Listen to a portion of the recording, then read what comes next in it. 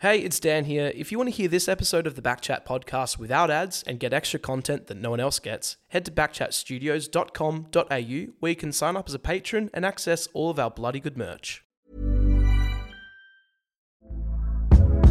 Hey there, it's Michelle Norris. I'm host of a podcast called Your Mama's Kitchen. When I travel, I'm usually looking for a way to find a taste of home when I'm not at home. And one of the things I love to do when I am at home is entertain. And Airbnb allows me to do that. When I was in California recently, I rented a house that had a great kitchen. And when we were sitting around the table, we were all thinking, we're in someone else's house. Someone could be in all of our homes as well. If you have a home, but you're not always at home, you have an Airbnb. Your home might be worth more than you think. Find out how much at airbnb.com/host. It's that time of the year. Your vacation is coming up. You can already hear the beach waves, feel the warm breeze, relax, and think about work. You really, really want it all to work out while you're away. Monday.com gives you and the team that peace of mind. When all work is on one platform and everyone's in sync, things just flow. Wherever you are, tap the banner to go to Monday.com.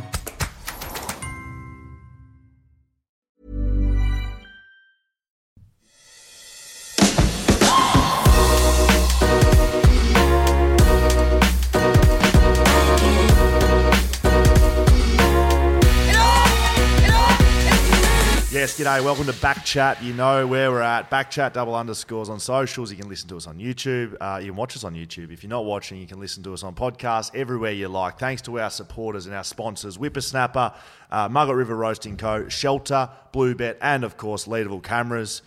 We're sitting next to and with, right here in Melbourne, Backchat Melbourne, Josh Dunkley. How are you, mate? Good, thanks. How are you guys? Yeah, Very good. Now, look, we're glad you're with us. We were late. You were late. We're all here together now. At Backchat, we don't give a great big introduction about everything you've done in your career. We know that you're a premiership player. We know that you've done a lot of great things for the Western Bulldogs. You've been a great player.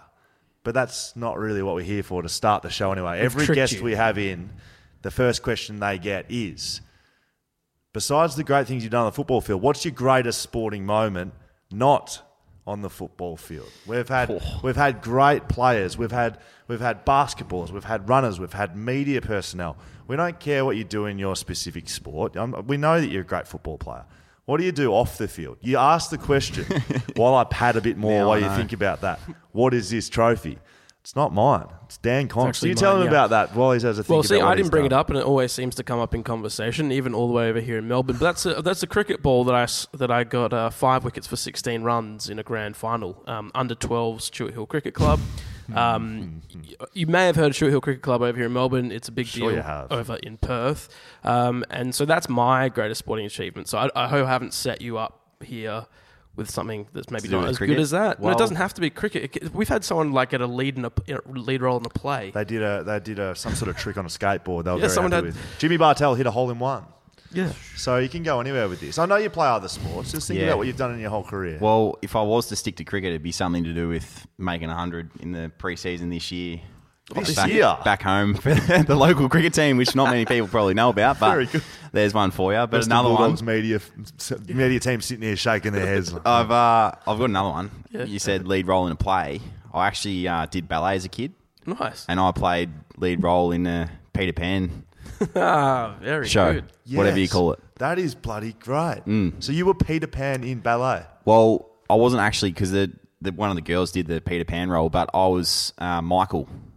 You know which one's Michael? I think it's like the brother or whatever, or like of the right. Yeah. I was one of the lead roles. So you had like Tinkerbell. Tinkerbell.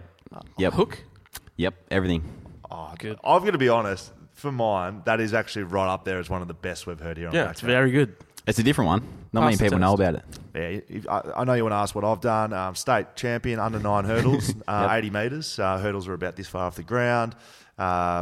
Did quite well in 800 metres, but I was a bit older. I was a bit like, oh yeah, good on you. But yeah, hurdles is mine. But ballet, Josh, very good. Thank you. Now talk to us about your upbringing.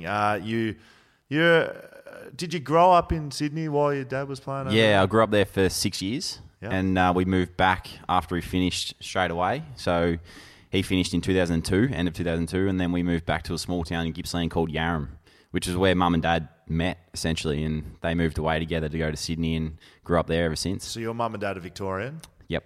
Are you a New South Welshman? I'm a New South Welshman. Oh, no. Born in Darlinghurst in a hospital that's no longer there. Wow. Got knocked down.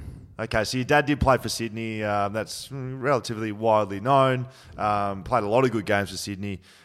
You come through the TAC Cup, though, because you've moved back to Victoria. Yep. You played for Gippsland? Gippsland Power. Captain? I was the captain. Very good. What was the TAC Cup like? I found the TAC Cup hard, to be honest. Like, it was very... It's not a selfish brand, but it's a lot of guys trying to put their name up in lights. And I played senior footy at 15 years old for Sale Football Club, which was awesome. We managed to win the flag that year in my first year of senior footy. But coming from a team-style game plan to then going into the TAC Cup, I found quite difficult because I'm more of a defensive sort of team-based player. Well, that's how I like to see it. Yeah, so, that's what you like to tell people. Yeah. You do look like that from external. What's it like playing as a 15-year-old in a senior grand final in a premiership? It was awesome. It was something that I'll never forget. Like the way that it was Matt Ferguson. I don't know if you heard of Matt Ferguson, but Ross Lyon coached him at St Kilda. He played a handful of games there and then came back to Sale and brought the defensive game plan, the 18-man zone, to country footy, and not one team could get near us. It was unbelievable. So I learnt the wing roll, and that was it for the rest of the year. Really? Yeah. And so did you take any of that through your junior? You would have learned a fair bit, right? Absolutely, yeah. Like knowing your role, playing your role, being able to perform it. And so I carried that through my whole 16s, 18s journey and then managed to get drafted at pick 25. So you're a country Victorian, you'll be playing a premiership as a 15-year-old. You on the waters Mad Monday? I was, yeah. I was. A couple of shandies, like a little bit of beer in this lemonade or something like that. Mix it in, quart of beer. Nah. That's unreal. I didn't know that. Very good. So a part of that, though, okay, so your dad plays enough games with the Sydney Swans for you to be eligible to be father-son. You get selected by the Western Bulldogs in their 2015 draft, so the end of 2015. Yep. But Sydney don't match it. You're the first father-son that the club doesn't match the bid. Does one, like right now, does that mean anything to you? At the time, were you happy, sad? You played with the Sydney Academy, right? You spent time. Yeah, I did. I spent time up there because of the father-son program. Yeah. So I did have a lot of good relationships at the footy club. If I was to look back and see or say whether I was happy or sad, I don't really know, to be honest. Because as a kid, you want to play AFL football. Obviously, the interstate factor was there. I was living with my family in Gippsland and I was happy to remain in Melbourne, not too far away. But looking back, I think that no matter where you go, you're going to have fun. You're going to live up to your dream that you always wanted to do as a kid. So I don't really know. There's no hard feelings from Sydney. Have a lot of good relationships there, as I said. But yeah, moved on. Did you spend time there as a kid growing up at the footy club? Yeah, plenty of time. There's vision of me running out with Dad in his last game, and then obviously through my journey through the under 16s, 18s, and the father-son program, I was up there a lot. So yeah, a lot of good people up there. As a young kid, do you remember anything from being in the rooms? You know, like as a player, you would see now guys, is there guys that play at the Bulldogs with kids coming in? Do you remember being that kid? Yeah, I remember stealing chewies off the trainers and stuff like that all the time. And I do remember running out in Dad's last game and you run through the banner and you see all the kids get pulled off straight away after that. I kept running. So I was like, I thought I was a player. I'm just running out. The Swans mascot had to come and get me from the other side of the grounds because I'd ran too far. The mascot. Yeah. We have to find out what mascot it was. We're doing a the best, worst mascots in the competition from all eras. So was it a swan? It was a swan. Okay. Yep. Classic. Very good. So you actually, the first game that you play in 2016, you have the same amount of touches that your dad did when he debuted. Really? I believe so. Wow. I believe so, Charlie. That's incredible. Is that right? Did you heard that before? I haven't heard that before. Well, it may or may not be right. I think it is. So yeah, you had the same amount of touches that you both did. How does when you hear that then, are you, I don't know, does that, I mean, obviously you look surprised, but is that sort of special? Yeah, it is special. Definitely. I think I kicked a goal that game too, but he probably didn't. So maybe I've got that one up on was it your first kick? No. Nah. It was a good goal. Was it my first kick? Nah, it was close. It was first quarter. It was just Joe the Goose over the back. Jakey Stringer tapped it to me and I snapped it through. Do you remember your first kick? Does it like playing your first game in AFL? Oh. Is that, given like a lot of kids, right? Like me included, there's guys in the AFL that, never really have a glimpse of what the AFL life is like when they're growing up. But you did with the father who's playing, is it, again, you won't be able to compare to not being doing it, but is it a bigger moment? Is it a big moment for you, that first game, that first kick, that first touch, that first running out in front of the crowd? Yeah, it was a huge moment. I mean, I had all the family there and everyone that had supported me. I tried to get to the game. So throughout that journey was obviously go through a lot of ups and downs to get to that position, but it was nice to be able to run out in front of them and do them proud, I guess, in a way. Like, it's a moment that the family, or your family, cherishes as a young kid. So it was nerve-wracking, but I don't really remember my first kick. I think my first touch was a handball and I turned it over, I reckon. So it was not a memorable one. Dad always used to give me a lot of feedback when I was playing, but he was an AFL footballer. Does Andrew... Oh, yeah, big time. He's always on the phone straight after the game and he gives me feedback. And at what point are you able to go, listen, Dad, I've been doing this for long enough now? Well, I try to go back to him sometimes with little things like, I don't know, I was a bit sore or whatever. But he doesn't give me any excuses, I should say. What about Mum? Mum's more sympathetic. Like, she's like, he did really well, tried really hard. You're a good Played boy. well today. Played well, yeah, every week, Mum, play well. Mum, I had 7 touches. Yeah. I stunk it up. Yeah, I normally write back. I'd be like, Mum, it wasn't a good game. You ever go for a kick with your dad still? Like, has the footy come out? Yeah, it has a few times. As a kid, definitely. Like, he was in the backyard with myself and my younger brother and my older sister, who played a bit of footy when she was younger.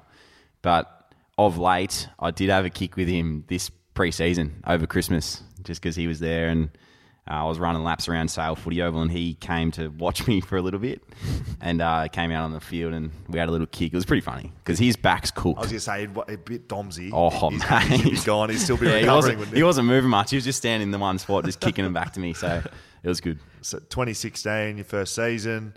You're a premiership player at the end of 2016. Yep. So you play your first game in 2016 and then your final game of that year is a premiership.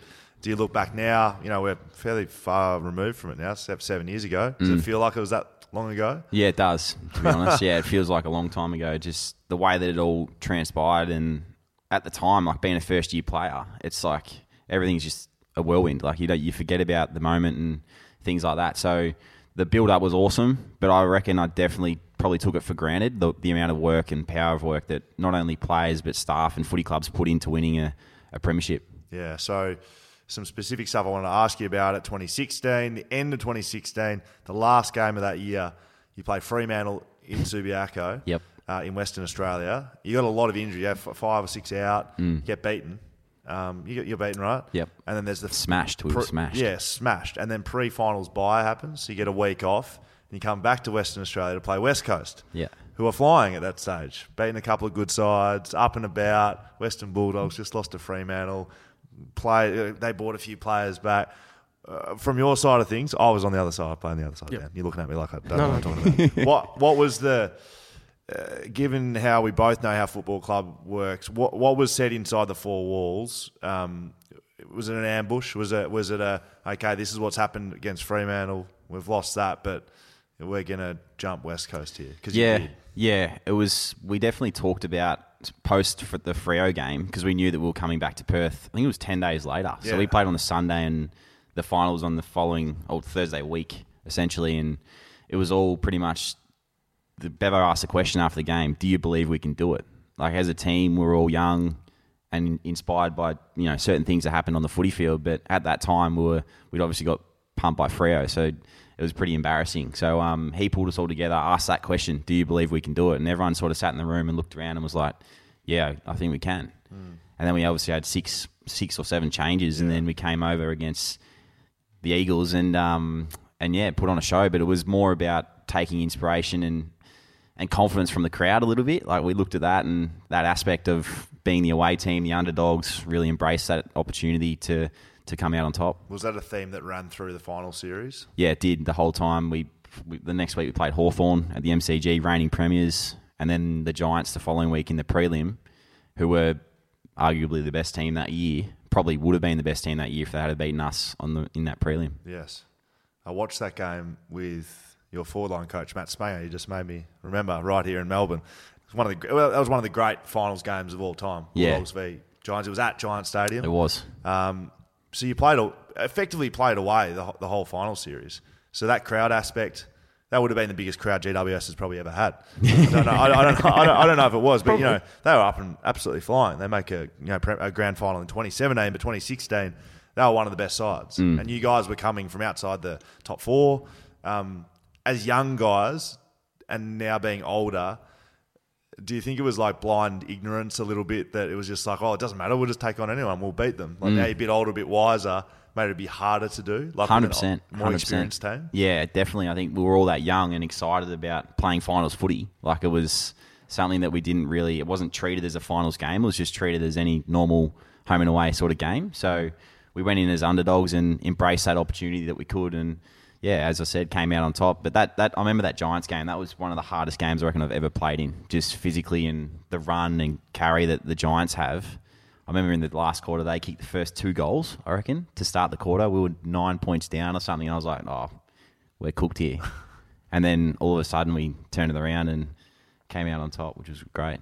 At what point in that final series did you start to think like this could be a year that you could go all the way? Because, I'm sorry, I'm just looking at the ladder. So first spot, 17 wins. You guys had 15. So it wasn't like you were 7th, but it wasn't a huge gap between top and the bottom of the 8.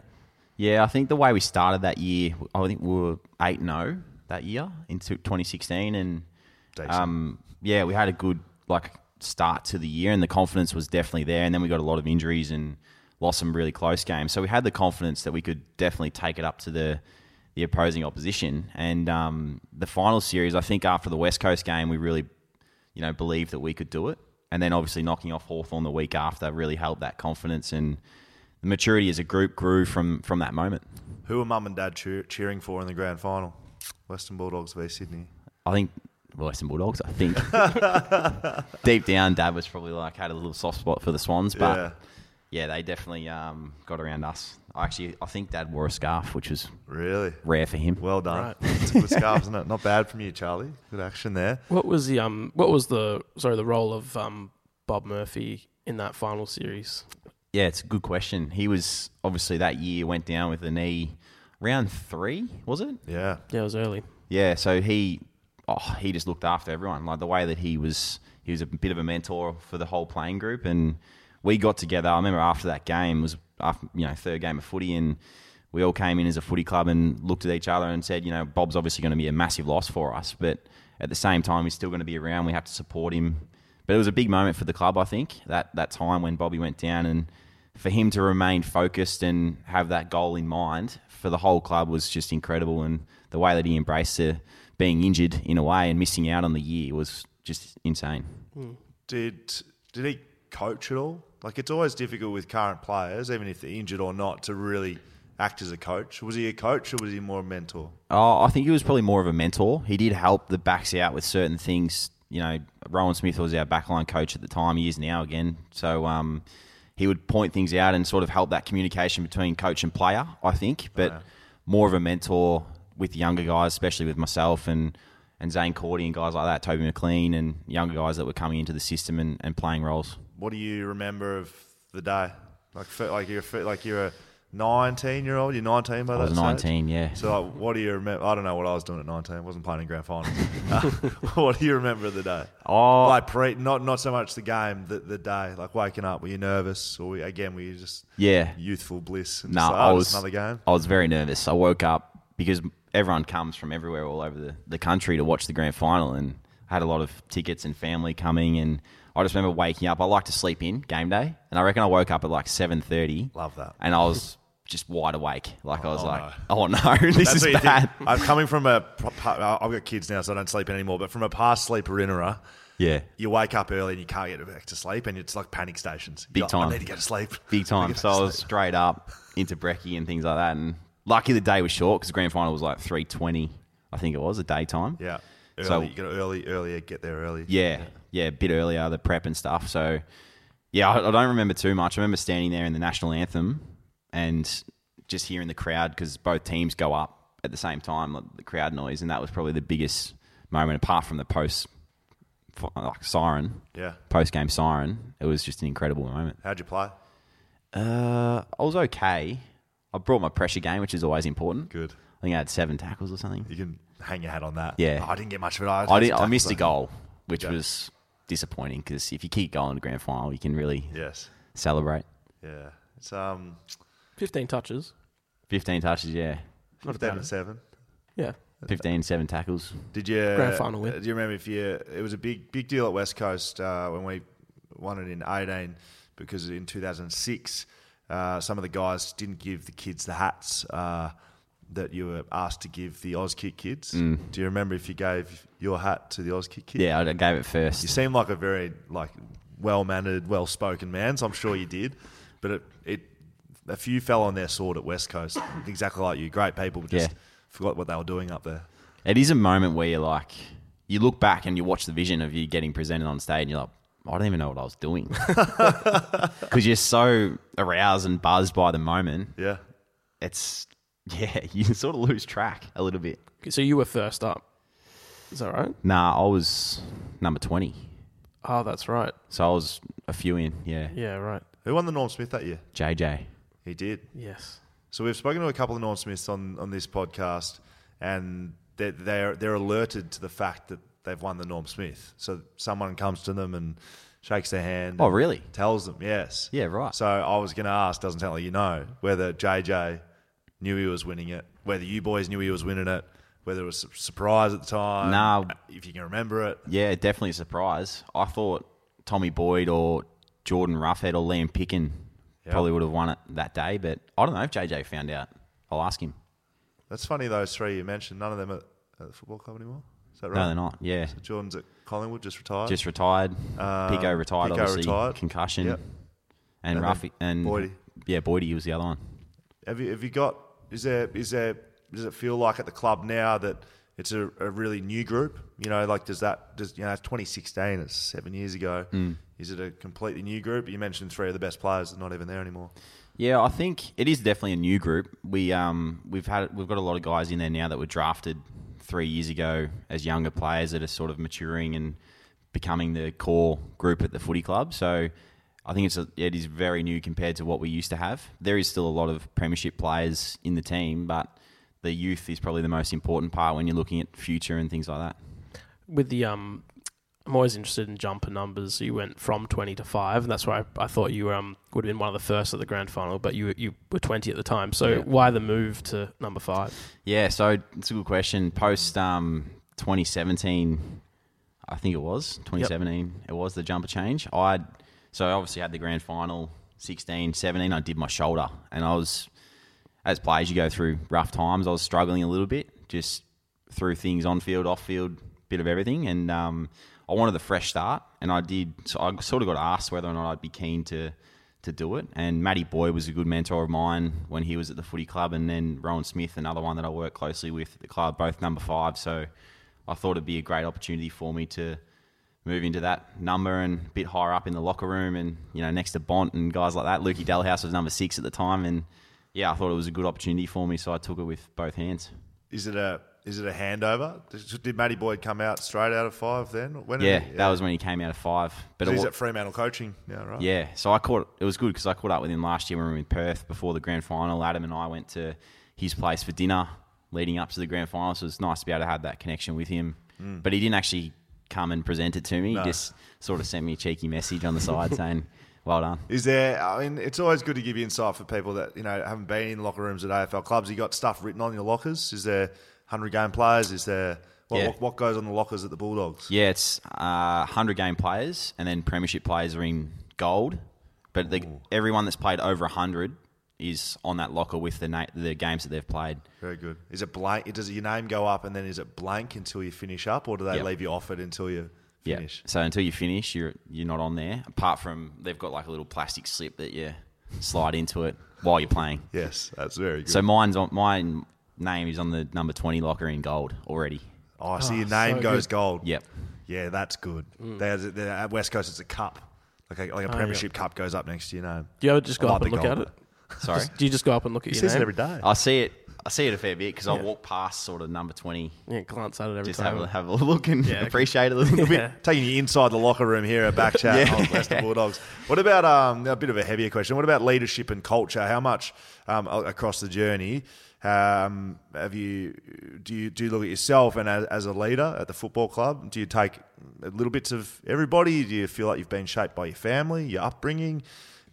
Leadership to you, what's that? Yeah, my leadership's probably taken a bit of a journey over my time. I definitely think the person that I am today is thanks to my family, the way they brought me up and everyone that sort of helped me to that point or to this point. But I remember under 15s, I was pretty quiet as a kid and didn't say a lot. And then under 16s, I got picked in the AIS AFL Academy. And from there, I just sort of started becoming that leader on field and leading by example through actions and things like that. I wasn't an overthinker or speaker or anything like that. So to be able to go into that program and learn and grow, and we did a lot of leadership sessions, and Chris Johnson was actually the coach, and he appointed me captain of the under-17 Australian team. And that was probably the first moment where I thought, wow, like this is what I want to do and be. So I learnt through a lot of people. Bobby Murphy I mentioned before, and other guys like Bonty has been a really good mentor for me and looked after me across the journey. So to come into a footy club with a bit of leadership experience as a young player was definitely something that I reckon helped me be the player and person that I was pretty quickly. And then, I was in the leadership group in 2019. So it was something that I always wanted to do, but I didn't think that I had the capabilities of early days until that moment where I got the captain of the Aussie team. Okay, Chris Johnson, multiple premiership player with the Brisbane Lions. Yep. You mentioned Marcus Bontempelli. Do you at all, whilst playing, realise that you may be playing with like a generational player? Like he is the way he moves, the way he's shaped, the way he plays is different to we've seen many do it before him, or is he just Bont? Just Marcus. You probably just see him as Bont, to be honest. Like you obviously appreciate the greatness that he brings to the footy field and as a leader as well of the club. But I personally don't treat him any differently. I'm not like, he's going to be a generational player or anything like that. But you hear all the noise from the outside, and then, you do sometimes sit back when he does something freakish and you're like, wow, it's pretty cool. Does that happen on the footy field? Yeah. Not just him, but others around you? Yeah, there's definitely others. A bit of time to go, what's going on here? When something crazy happens, definitely. Yeah. What about Luke Beveridge? Talk to us about Bevo. I've had a few interactions with Bevo. One as a player, just watching him, and he always seemed like a good coach. So what he was able to do in 2016 felt like, as a playing group in 2016, like we were the word like ambushed. Like we thought we'd beat you, and we didn't, and you rolled us. And I put that down to your coach. Yep. Players are going to execute, obviously. And then I've watched him as sort of, I'm in the media now, so I watch him interact with media, and he can get prickly, and then for use of a better word, and but I can see the glint in his eye that he's just doing it for protection of his club, right? And then the third one, I sort of packaged all that together. I was fortunate enough he was walking along the boundary working for Fox Footy, and I just said to him, really respect what you've been able to do, and sort of I was able to see like the guard come down completely, and he was really genuine answer back. Does that summarise him as a whole? Able to influence the group, can get prickly, but deep down is a very loving and caring coach. Yeah, absolutely. I think you've hit the nail on the head. I remember the first day I ever met Bevo, and I wasn't even drafted yet. I was a 17, 18-year-old kid, and he came to my house with the recruiters and pretty much had a relationship since then. The way that we connected and the respect that he showed in me as a junior to then be obviously playing underneath him as an AFL player, and you said it to a T. The way that he cares about his players, he protects his players. He's a very loving and caring person, and honest at times when he needs to be, which is good. But the main one is, I think, that the care and passion that he has for his players. It's like he's a father figure of the footy club. So he came to your house with the recruiters? Yeah. That's pretty cool. I don't think I've had any head coaches before. I'm pretty sure they knew I'd be available pretty late. Okay, Bevo. Have you got any Bevo stories you can share? Any I don't know, any decent ones that are fit for public consumption? Anything that's made you laugh? Anything that's happened that You copped a good spray from him? Yeah, actually. Oh, I've copped a good spray from him. He gave it to me in my first year. I tried to do, those inside-out kicks, like when you're trying... on your right foot. On your right foot and you're trying to pull it back. Yeah, I've seen lots of guys do those. I tried to do one of those against, I think it was against Freo in my first year. Might have been... It wasn't your first game, was it? No, it wasn't. Freo. No, it wasn't Freo. It must have been someone else. But I've tried to pull a kick inside late in the back defensive 50, turnover goal. Oh, no. What do you have to say about it? Just told me that it's my first year of footy. Don't try and bite off more than you can chew. And he thought I was Lairising a bit, so I got dragged for it, and he gave me an earful. What was the hubs and bubbles like over the COVID season, sort of over the last couple of years? We'll touch on 21 and grand final and getting that stage, but started in 2020 and moved into 21 here in Melbourne, playing in front of no crowds. What was all that like for you personally? Personally, I think I struggled with it a little bit. The way that, obviously, the crowd stuff was first in Melbourne, playing in front of no one, which was just like you could hear anything. You could hear seats flicking over. It was like training run, yeah. So the motivation and, I don't know, the arousal levels sort of were down a little bit. And we talked about trying to get them back up and going, but it was very hard. So then went to Queensland and started to play in front of crowds, and in the hub, seeing each other every day, it became a little bit probably too much at times for some people, and me included. I struggled, I reckon, a little bit not having that outlet from football. So yeah, it was tough. I think it was very tough. But the following year to come back and really embrace being back in Melbourne and playing in front of crowds again helped us, have a good start to last year. I know you said we weren't touching on 21, but... that's good. You can let us in there. Yeah, a good start to last year. And then, obviously, the end of the season was COVID hit again, and we had to go into the hubs for finals. So I feel like those hubs were definitely managed a little bit better compared to the year before, and the way that we were able to do that and embrace those moments was good. It was a little bit like 2016. Doesn't end as well, but you had a fair bit against you coming into that final series. You spent a lot of time away from home, and you're on the road for 8-9 weeks. Yeah, the back end. Yep. Is that spoken about as a playing group, or is it just every week as it comes? Yeah, at the time, it's definitely spoken about. I think knowing that we could be away for a long period of time and away from family, partners, everyone that supports you as a player. So we did talk about it, but I think the way that the boys were able to embrace it and learn from the year before's experience, like the hub the year before, was difficult for a lot of people. So to come in and gel as a group, I felt like the hub last year throughout the final series really shaped us to be the team that we were in that series. Where were you hubbing? What? We went, ours was crazy. Yeah. Ours was like, we went to Tassie. Yeah. And then we were there for 2 weeks. Then we went to Brisbane, and we were treated like we're in quarantine. Yes, like wearing hazmat suits around. Yeah. 2 up in the lift at once. Okay. Weren't allowed to leave your room. Perfect. You're walking viruses. Yes. Literally. Nice. And we'd tested for a year. 5 times a day, basically. Yeah, clear. Yes. So probably the cleanest people in the country. So that was in Brisbane? That was in Brisbane, and then we went from there to Perth. Yes. For a week, and then we played Adelaide in the prelim. So we just flew from Perth into Adelaide. Didn't stay? Stayed one night, and then flew back to Perth, another week quarantine. Wow. Out, week before the grand final. Where were you staying in Perth? The first week we stayed at Crown Plaza. Yep. In Burswood, like in the city? Yep. Yeah.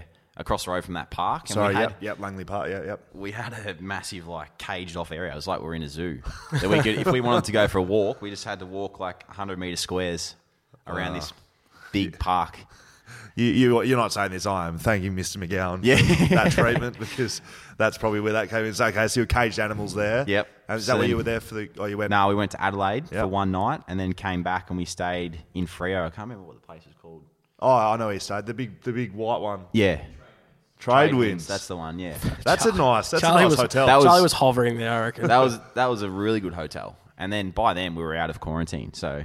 Freo's a great place. Freo was nice. Hit up the beaches, Cottesloe. It was pretty nice over there, actually, at the time. Would have been nice to finish with a grand final win. Yeah, definitely. I mean, the way that it all unfolded for us in that game was disappointing, because we were up in the third quarter by 20-something points, I think, and to then sort of lose it a little bit and get smashed in the end was a little bit embarrassing, and it does hurt as players and definitely as a footy club. But I feel like it's a good learning experience for some of the younger guys too. Like, I wouldn't say that for me back in 2016 because obviously we won, but it is a good experience for the young guys to go through. Obviously not a grand final in Melbourne, so it's a little bit different if it was to be in Melbourne. You played in the 2016 grand final and premiership.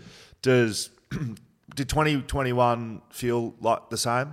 Did it feel like a grand final? I know it would have felt different, but did it feel like a grand final? Yeah, I think it felt like a grand final, but there was just no build-up. Like, grand final parade wasn't on. Yeah. There was no presentations. Your family couldn't get around you because they were at home. Yes, did any family get in at all? Like, I know there was some arrangements. I have an auntie and uncle there, so they came to the game.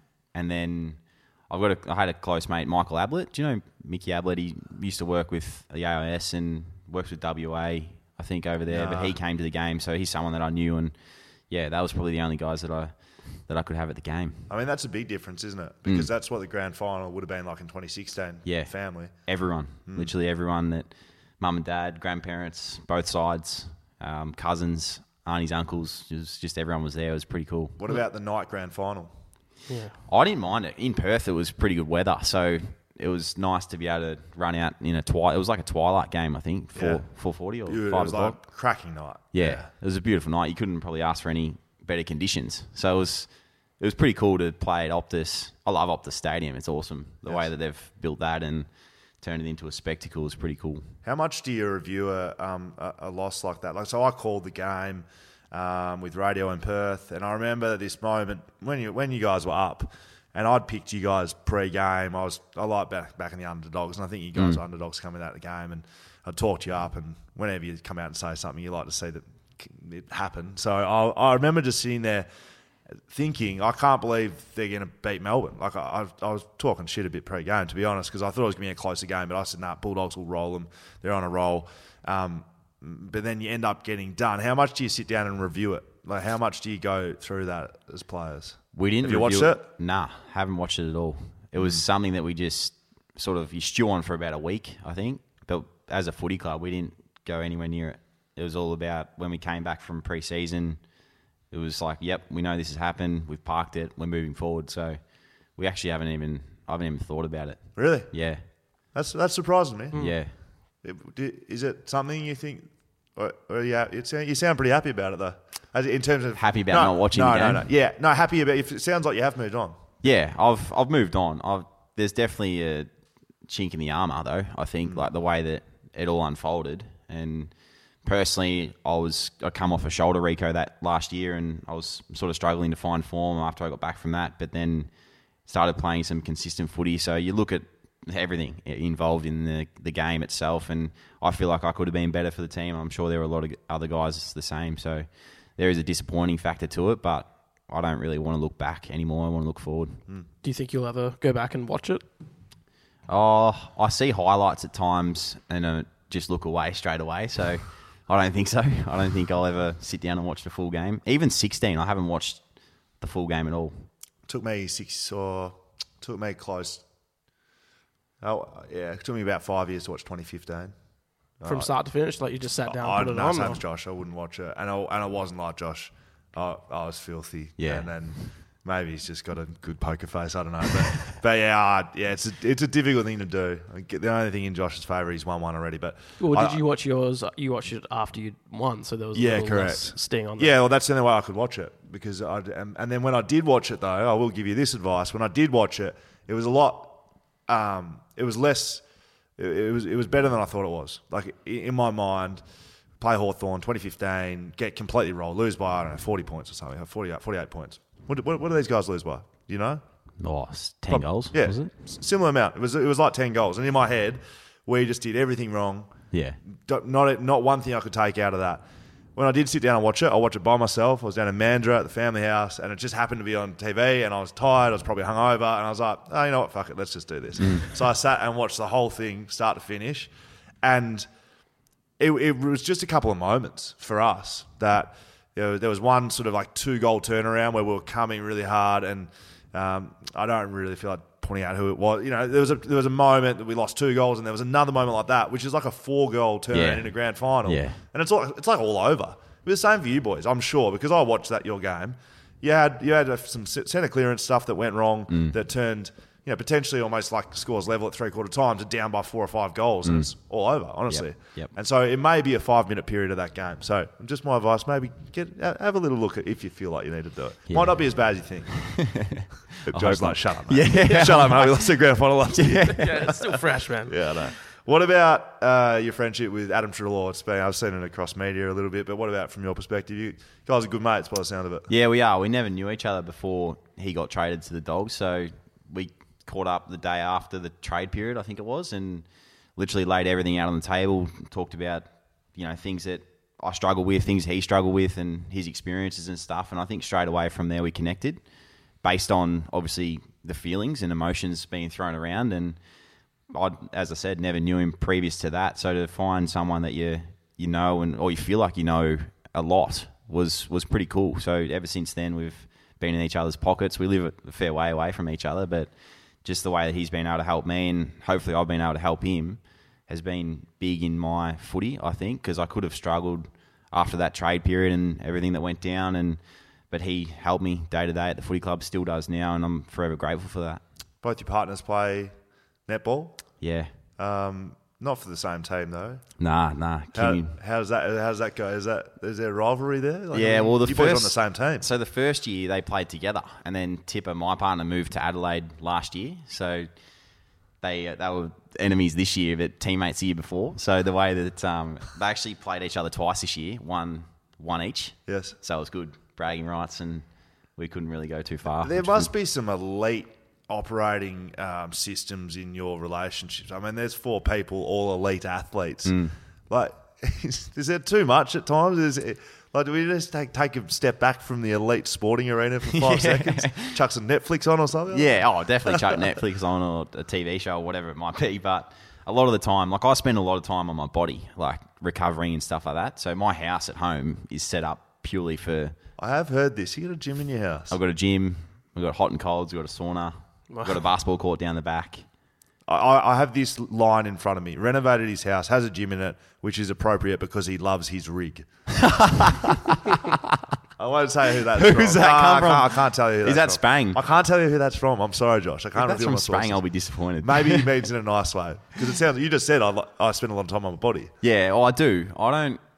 Well, if you want to have a good rig, you got to work on it. But so he loves his rig. I don't think my rig's in peak condition. I feel like I want to get the most out of myself, and that's why I've got that set up. Like, I look at guys in other sports, in American sports, LeBron James, guys like that, they spend a lot of money on their bodies. So I took the time and effort and spent the cash to get to that point. So I feel like it's a good setup for me. Yeah. Are you surprised if you're an American sports fan that more players don't do that? More players don't go overseas and go on training programs like we do see.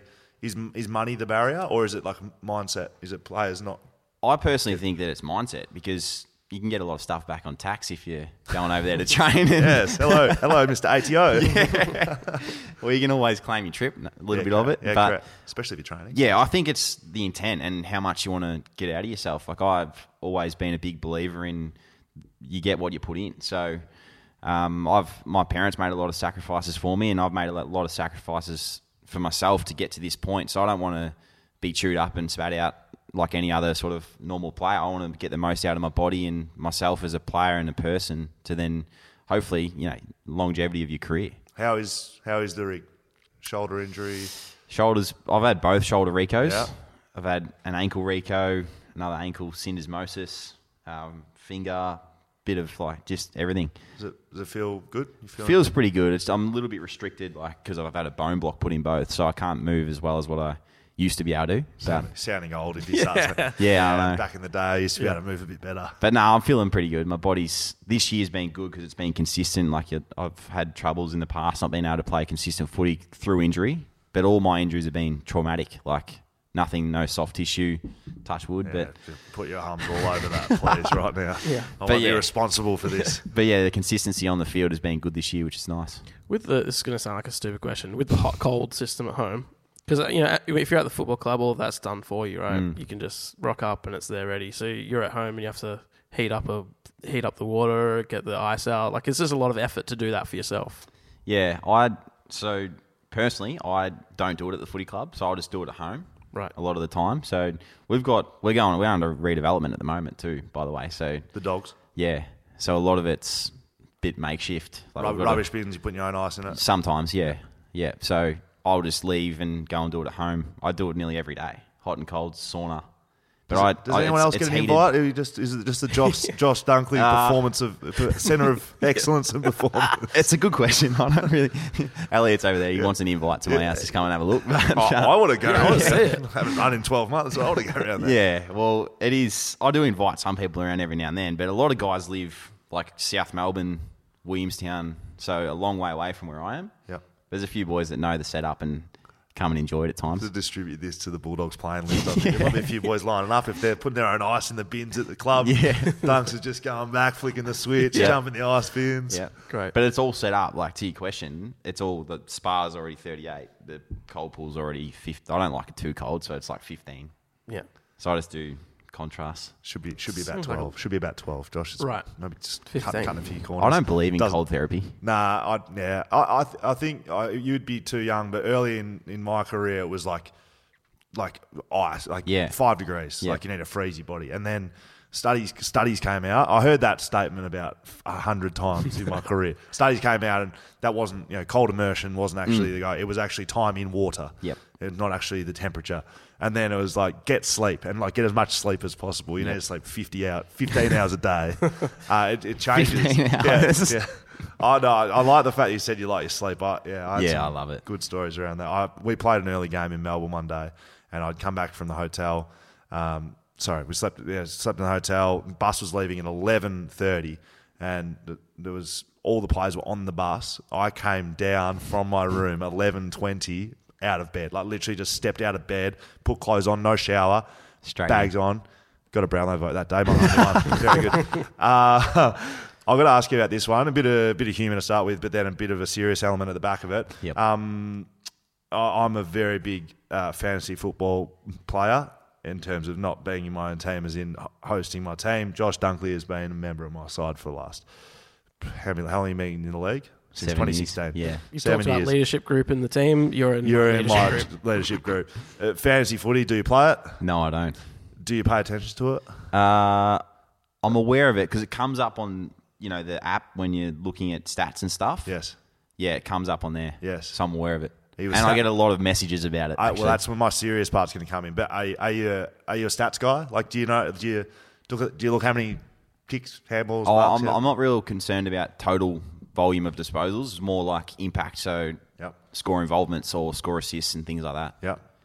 And then the serious element is around that. We've spoken to a few guys on here about the fantasy football, but the betting element as well.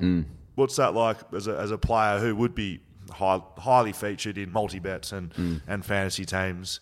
When you play well, I'm assuming great. Yeah. But if you don't play so well? Yeah, it's probably 10 times worse than when you play well. I've had a couple of guys say thanks for playing well, send me their multi and their total value of money that they've won. I mean, that's nice. Yeah. You like them, but you'd be copping some... Oh, there's some shocking ones. Stuff, wouldn't you? I've spoken about a couple of them. One year against Sydney, I think it was my second year, and I dropped the mark in the goal square. We were down by 4 points. Would have 30 seconds to go in the game, would have put us up if I had kicked the goal, which I'm sure I would have, but missed it. And then I got a message after that game. I was devastated after that game, in tears in the rooms, young kid, lost a game for us pretty much. I know a lot of other moments come into it, but checked my phone, and that was when we didn't have the restrictions on messages and stuff like that we have today. So you can restrict a lot of it now. But it was essentially the map from Marvel Stadium to the Westgate Bridge, and they said, go and jump off. Wow.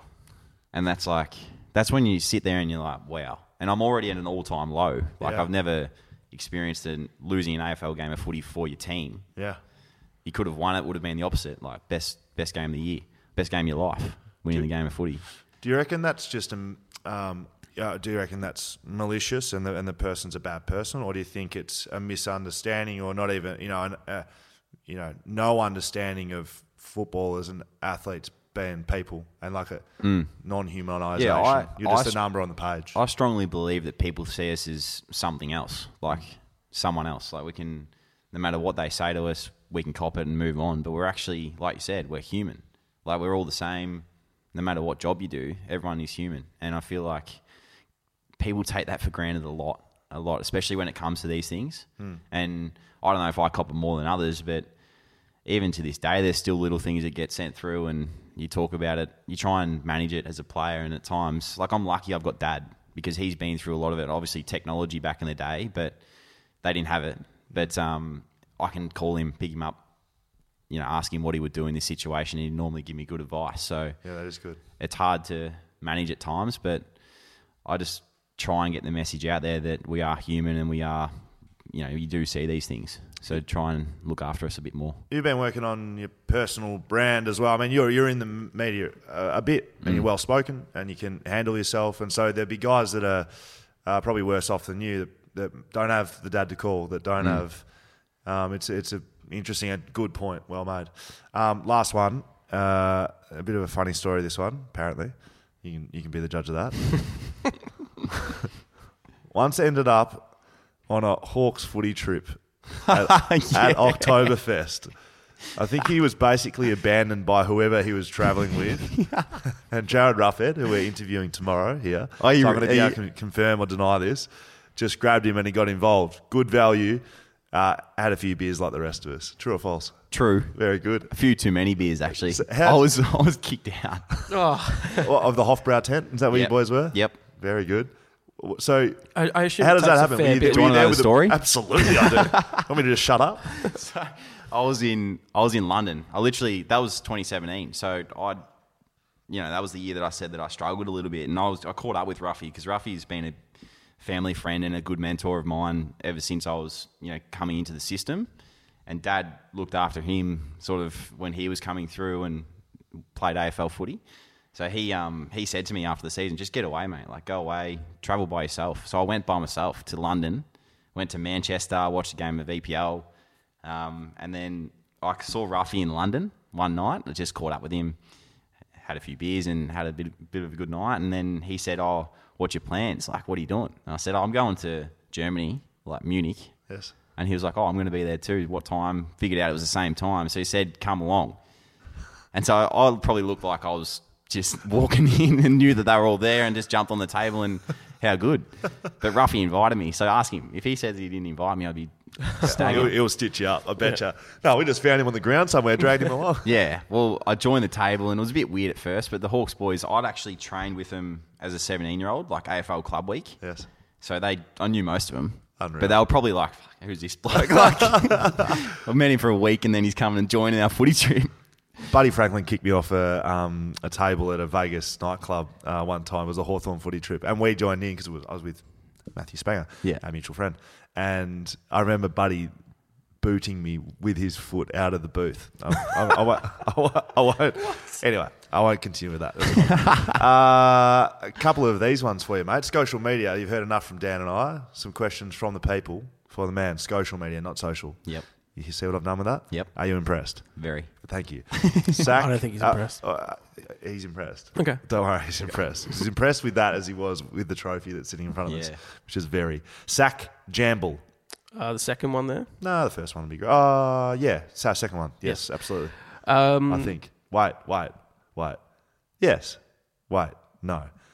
The third one. Wait. Yes. Third one, please. Yes. Thank you. Sorry.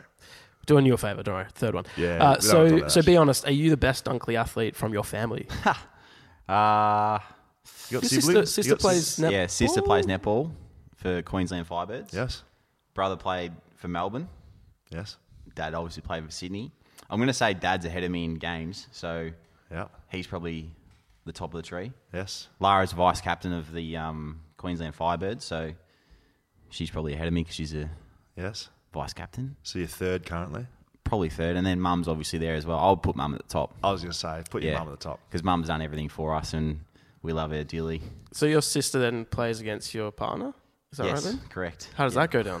Well, they used to play together, and now they're playing against each other. So of course, my sister plays mid-court, like centre wing attack, and Tipper, my partner, plays goal attack, goal shooter. So they don't really cross paths much, but when they do, they probably throw an elbow in. Harry.G, 77, couple of elbows. What was better grand final venue, the MCG or Optus Stadium? Oh, I'm going to say the MCG spectacle. I think the Optus spectacle is really good. Like, it was awesome that day. Obviously, not winning didn't help, but the MCG grand final day, I don't think you can beat it, personally. Agreed. I agree with you. Liv_Flora, kind of touched on it, but just who are you one word answer. So if Tipper and Laura are playing each other, who are you rooting for? Adam always asks me this question.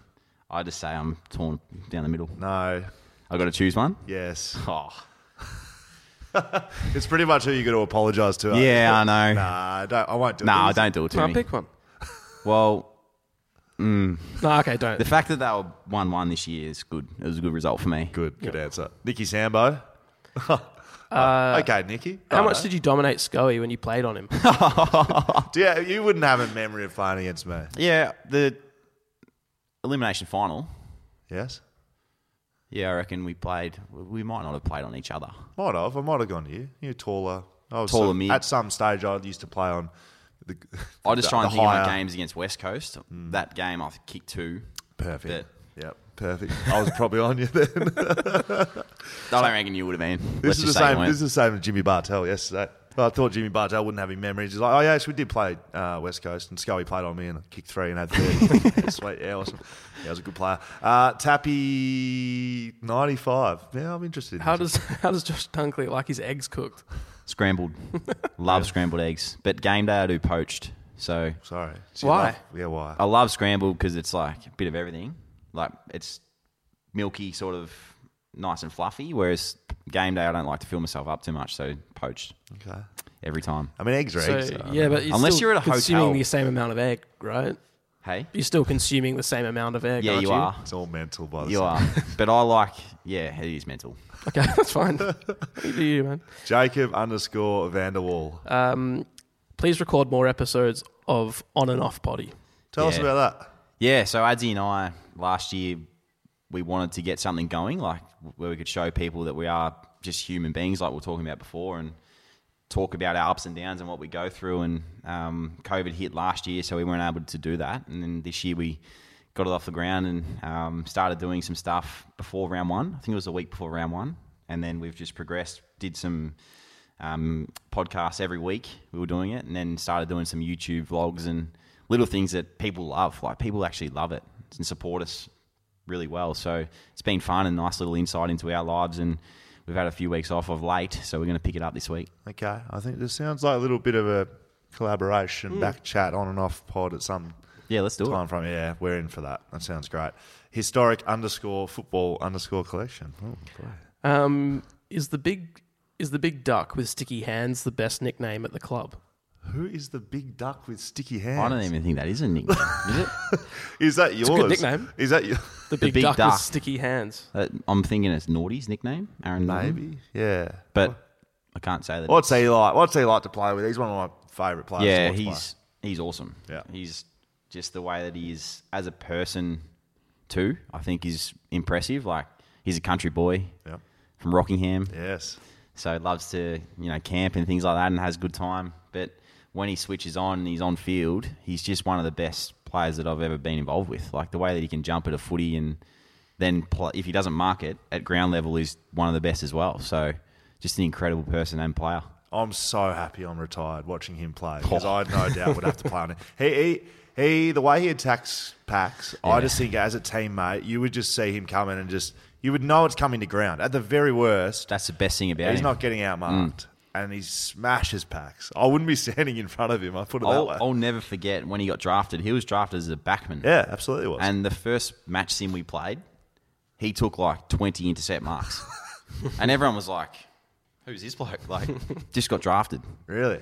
19-year-old, 18-year-old kid just destroying match sim. Could you ever see him making a move back?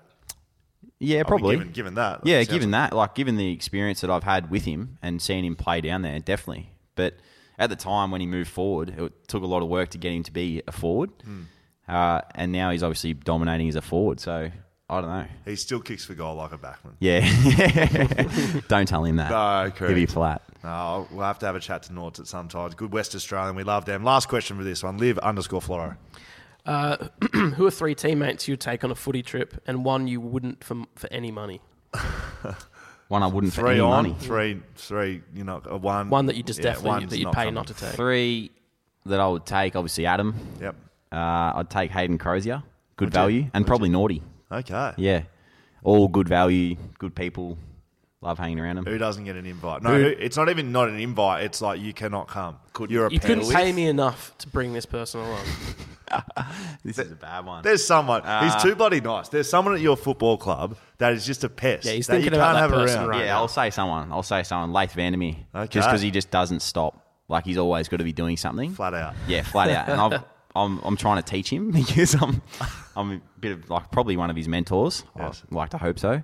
But you might need him on the footy trip with you then. That's how he can learn. Yeah. Maybe you need to flick one of that. Maybe you need to flick Adzi from the footy trip. You're already good mates with him. Footy trips are about bonding. Yeah, that's a good goal. Right? So maybe Adzi can just stay at home, look after the house, make sure your ice bin runs okay. And then get the big fella Vandermeer. Yeah. Okay, very good. All done, mate. Thank you. Yeah, we loved having you on. Appreciate your time. Really generous. We've got some stuff we'd love for you to take back to the backline boys. Okay. All right, back chat. Used to play in the backline. We got some merch. I don't believe it's here unless Sammy's been able to organise it out there in the background. But they're specifically for the backmen. Would you be able to do that for us? Absolutely. Okay, we'll sort that out. Thanks for listening. So, you can find us on social media, backchat_. Send us an email if you've got any questions at any time. hello@backchatpodcast.com.au. Hope you're taking notes here, Joshy Dunkley, because this is how you wrap up a podcast. Thanks to our sponsors, Whippersnapper, Bluebet, Margaret River Roasting Co., Leaderville Cameras, and of course, Shelter. The wonderful people that support this. We love you. Find everything you need to know, backchatpodcast.com.au. Watch us on YouTube. Listen to us anywhere you get them.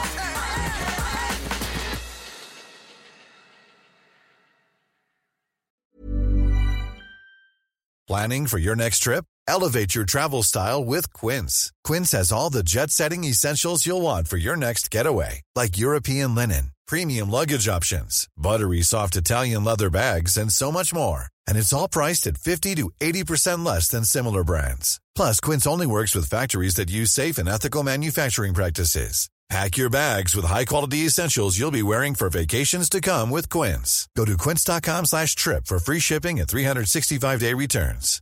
A lot can happen in the next 3 years. Like a chatbot may be your new best friend. But what won't change? Needing health insurance. United Healthcare Tri-Term Medical Plans are available for these changing times. Underwritten by Golden Rule Insurance Company, they offer budget-friendly, flexible coverage for people who are in between jobs or missed open enrollment. The plans last nearly 3 years in some states, with access to a nationwide network of doctors and hospitals. So for whatever tomorrow brings, United Healthcare Tri-Term Medical Plans may be for you. Learn more at uh1.com.